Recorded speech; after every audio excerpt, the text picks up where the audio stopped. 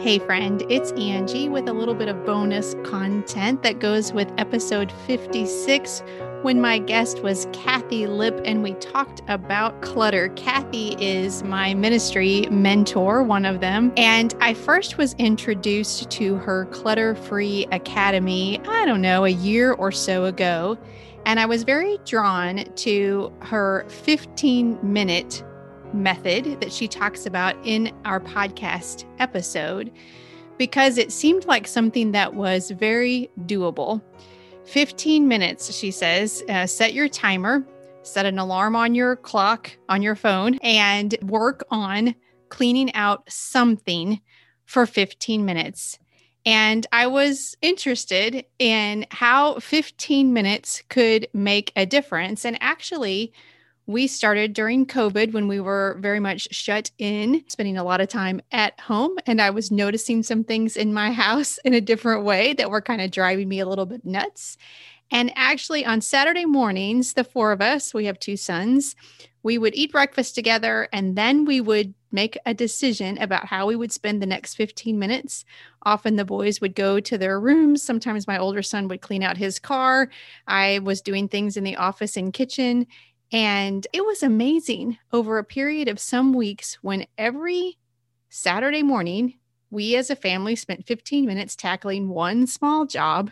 And we commented so often how after a few weeks, we could really notice a difference in our living space. And as we were going through that, the Lord really placed upon my heart, it was getting close to the season of Lent, and he really placed upon my heart kind of this desire, this Holy Spirit stirring to practice this 15 minutes a day during the season of Lent as my Lenten sacrifice. And so I leaned into that stirring and made a commitment for the season of Lent.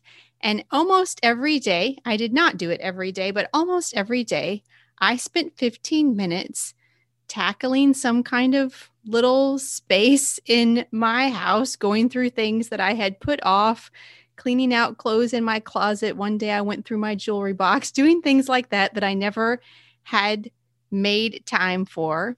And over the 6 weeks of the season of Lent, I removed over 550 items from this house. Some went to the trash, many were donated.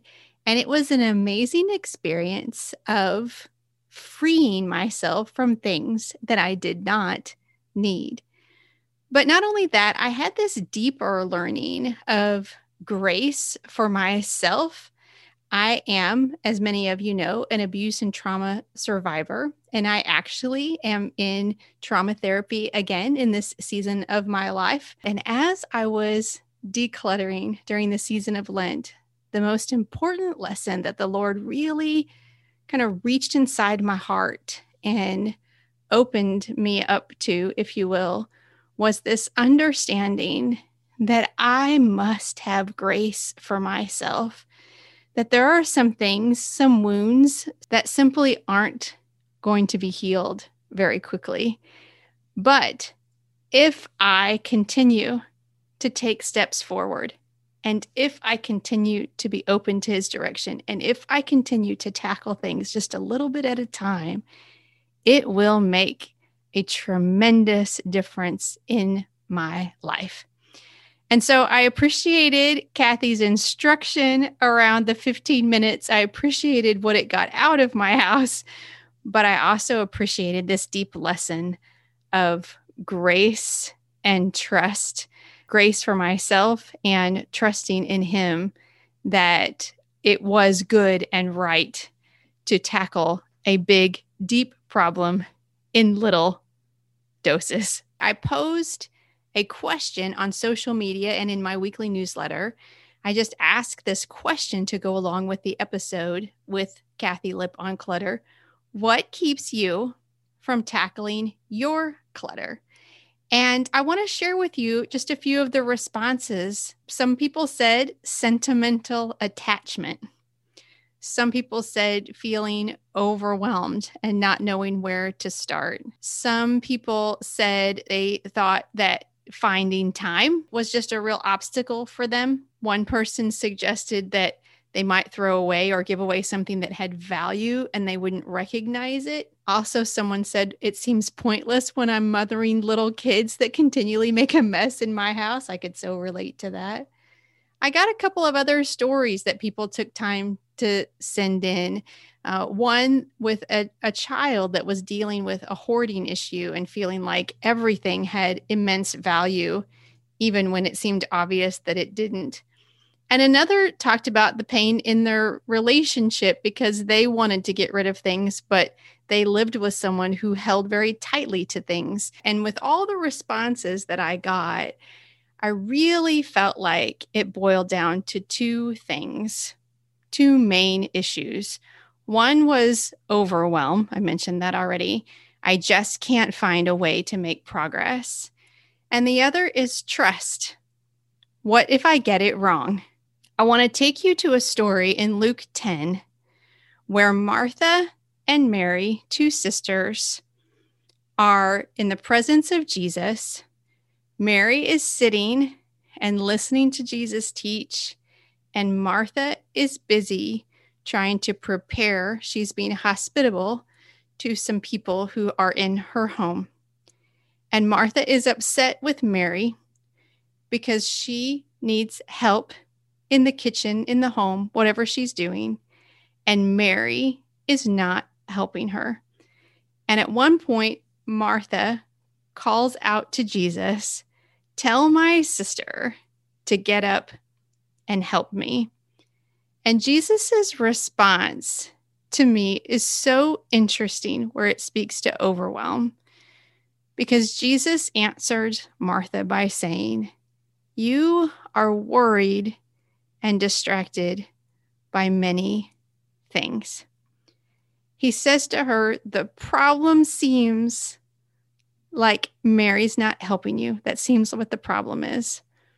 But actually, the problem is that you are worried and distracted by many things. I think this is the definition of overwhelm for us, right? The Greek word for worried means anxious or troubled with cares. And the Greek word for distracted means to make a noise or an uproar, to be turbulent, to disturb, to throw into confusion. And you can imagine this going on in the heart and the soul of Martha as she gets more anxious and her emotions are getting more turbulent and being thrown into confusion.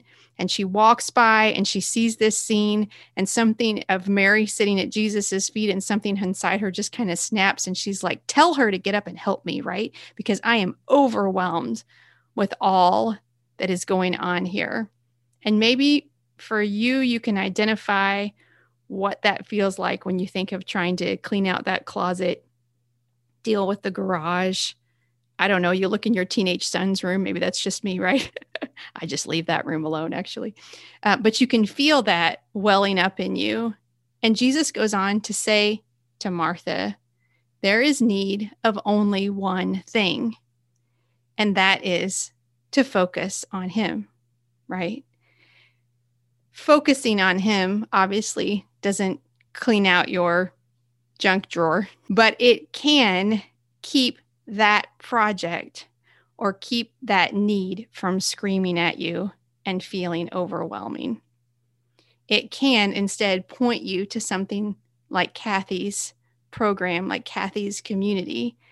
And instead of feeling this overwhelm, this turbulence, this shame, even, I might suggest, we can instead focus our eyes on Christ and say, I'm going to have some grace for myself and I'm going to tackle this just a little bit at a time, right? So that's the overwhelm. But then the other issue is trust, because I heard things like, what if I do it wrong? What if I get rid of something I should have hung on to for one reason or another, right? It's sentimental or maybe it's valuable. And for trust, I want to share with you Psalm 9:10, and I want to read it in the Passion Translation. For everyone who knows your wonderful name keeps putting their trust in you. They can count on you for help no matter what. O Lord, you will never, no, never neglect those who come to you. For everyone who knows you trusts you. And this Hebrew word for know means to know by experience. We can trust him when we learn that he is trustworthy. Sometimes it feels like, and the enemy will lie to us and tell us that God forgot us, or God let us down, or God left us, or God dropped us. But actually, nothing could be further from the truth. The Lord promises over and over again that he will neither leave us nor forsake us. But we must know that not only in head knowledge, but in life experience. How have we experienced God being trustworthy in our lives? And when we are tempted to doubt his trustworthiness, can we recall his faithfulness and cling to that truth? And in this area of clutter, where is it possible that we would give something away that later we wished we hadn't? Or that we would give something away and then later realize that it had some kind of value that we didn't expect? Or that maybe later we would need it and then we would have to buy another? Of course, that's possible. Of course it is. But ultimately, do we want to hang on to 100 things because there might be one of those things that we might have to replace, or even that we might wish we'd hung on to a little bit longer? Yes, that's a possibility. But if we've lost something that later we realize is valuable, do we trust the Lord that we will still have not only everything we need, but everything we need in abundance? Wow, what a response this idea of clutter stirred up in all of us. I just really encourage you in this journey to search out the places that the clutter in your life may be pointing to something deep, maybe something spiritual, that you can take to God and ask him to reveal to you maybe what's underneath it, right? And again, I really encourage you to reach out and seek out what Kathy offers, because I believe that it will be a real encouraging, inviting, supportive community for you to be a part of. If you haven't yet had an opportunity to listen to episode 56 with Kathy Lipp, I highly encourage you to do so. She is an absolute treasure, and I enjoyed so much having some one-on-one time to chat with her. Thank you so much for listening. I pray that wherever your day takes you, you are walking in the confident knowledge that you are a beloved, cherished child of God. Peace.